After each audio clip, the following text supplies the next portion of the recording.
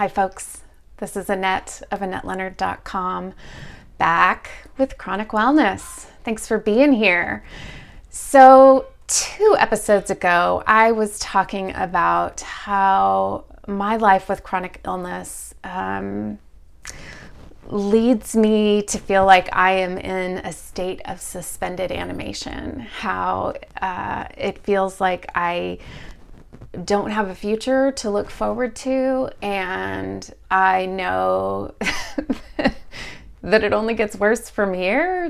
Like that, I'm laughing because that's such a dark thing to think, and yet all the evidence, all the data points right there. And while I can find ways in the moment to be with that and to make peace and to find beauty and sometimes stillness and peace, when I am confronted with that picture in its fullness, I collapse, I freak out, I'm heartbroken. And today I want to focus on how hard that is to bear for our loved ones. And for me specifically, that means my wife. Next month, my wife and I will be celebrating 25 years together. And I have been sick for more than a decade of that.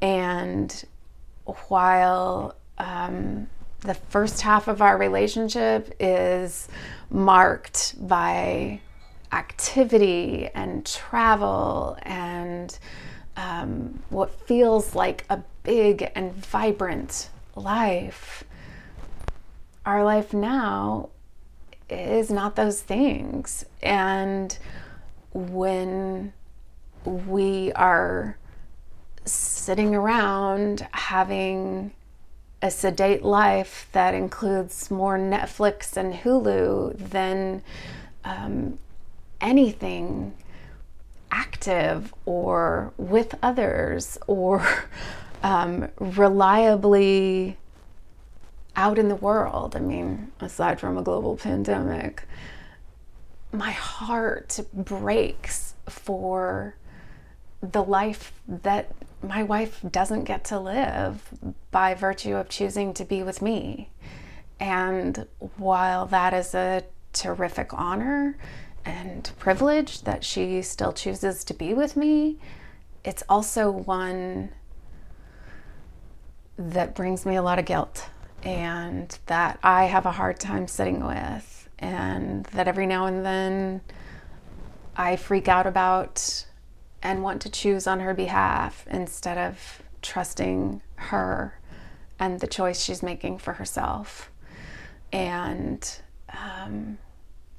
so that's what I want to acknowledge today, is that this stasis, should we be so lucky, because stasis implies, that things are going to be static and unchanging. They're not. They're going to be hard and sometimes worse, but that this burden of loss isn't mine alone to bear, and how blessed and fortunate I am to have someone who's willing to bear that with me, and also how hard it is to allow someone to tie their fate to mine, and how afraid I am of being her albatross and of just feeling like I'm sinking her future right along with mine. And what a lot that is to sit with and bring to my therapist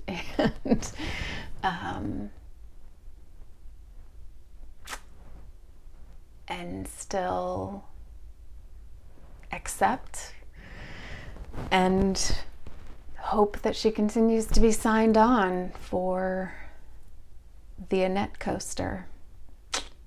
So that's for today, at the waning end of January, this 2021. So thank you for spending a little time with me I am interested in your comments about this and knowing some about your life and your caregivers.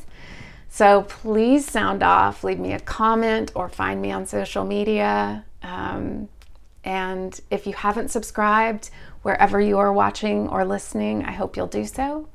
And until we're together again, thank you, and be well.